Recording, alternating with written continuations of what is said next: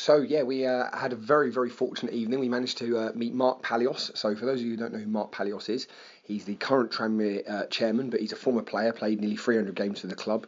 He was also former head of the FA, and it was just an absolute pleasure to meet him and talk to him. And I hope you really enjoy what he has to say.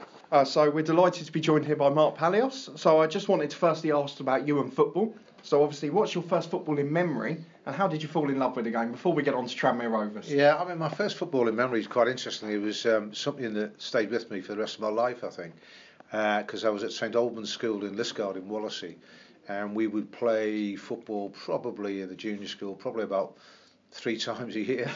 And we'd walk down to the park. I was wearing my brother's second-hand, and it was probably third-hand boots that he had with a hard toe cap. And Mr. Slepin was the teacher who was stood disinterestedly on the sideline. He had a 3-piece suit and a fag in his mouth. He threw an old Casey on, which gives everybody sort of brain damage now, we understand. And we all chased it round the field like a horde of bees. I remember thinking distinctly at the time, there must be a better way to do this. That was my first memory of playing. Fantastic. And do you have a first memory from watching football as well? I didn't really watch football till quite late on. I mean, I went to a rugby playing school, so I played rugby till I was about 18. I didn't start playing football till I was 14. A lot of Tranmere fans will say that explains a lot of it, but there you go. And I was 16 before I started playing. I was in a foster home. We didn't have a great deal of cash, so I never went to games, to be quite honest, until I was playing with the club at 16, and then I'd go in and get to see some of the games then. And obviously you've led on to my next question perfectly, which is Tranmere Rovers, which featured heavily in your playing career.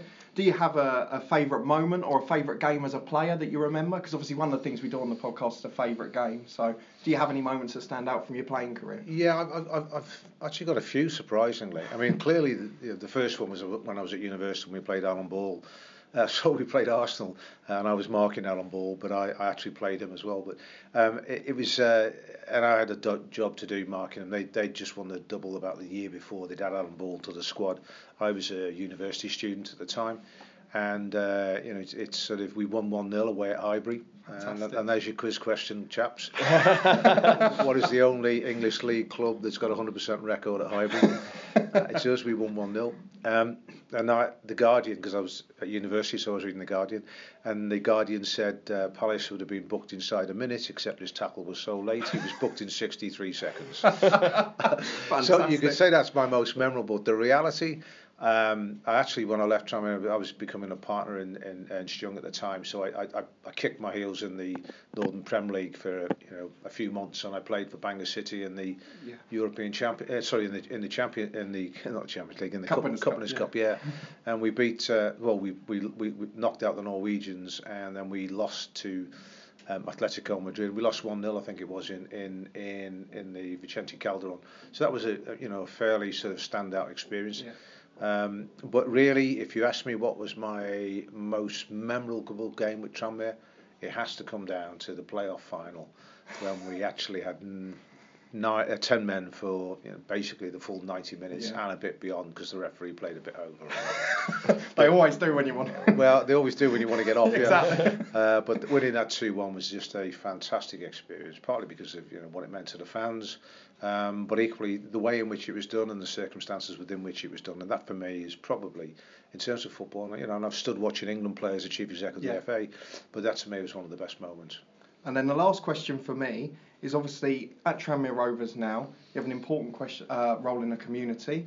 Today, obviously, we're in an FA Cup first round replay away at Wycombe. It's a fantastic chance for clubs to go on a cup run at the lower levels, and obviously the money can then be invested in the community and the club. What would a cup run mean for Tranmere Rovers this season?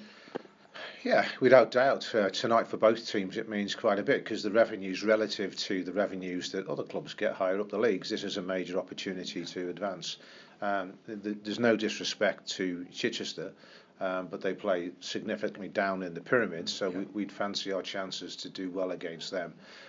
So it's an important match for us.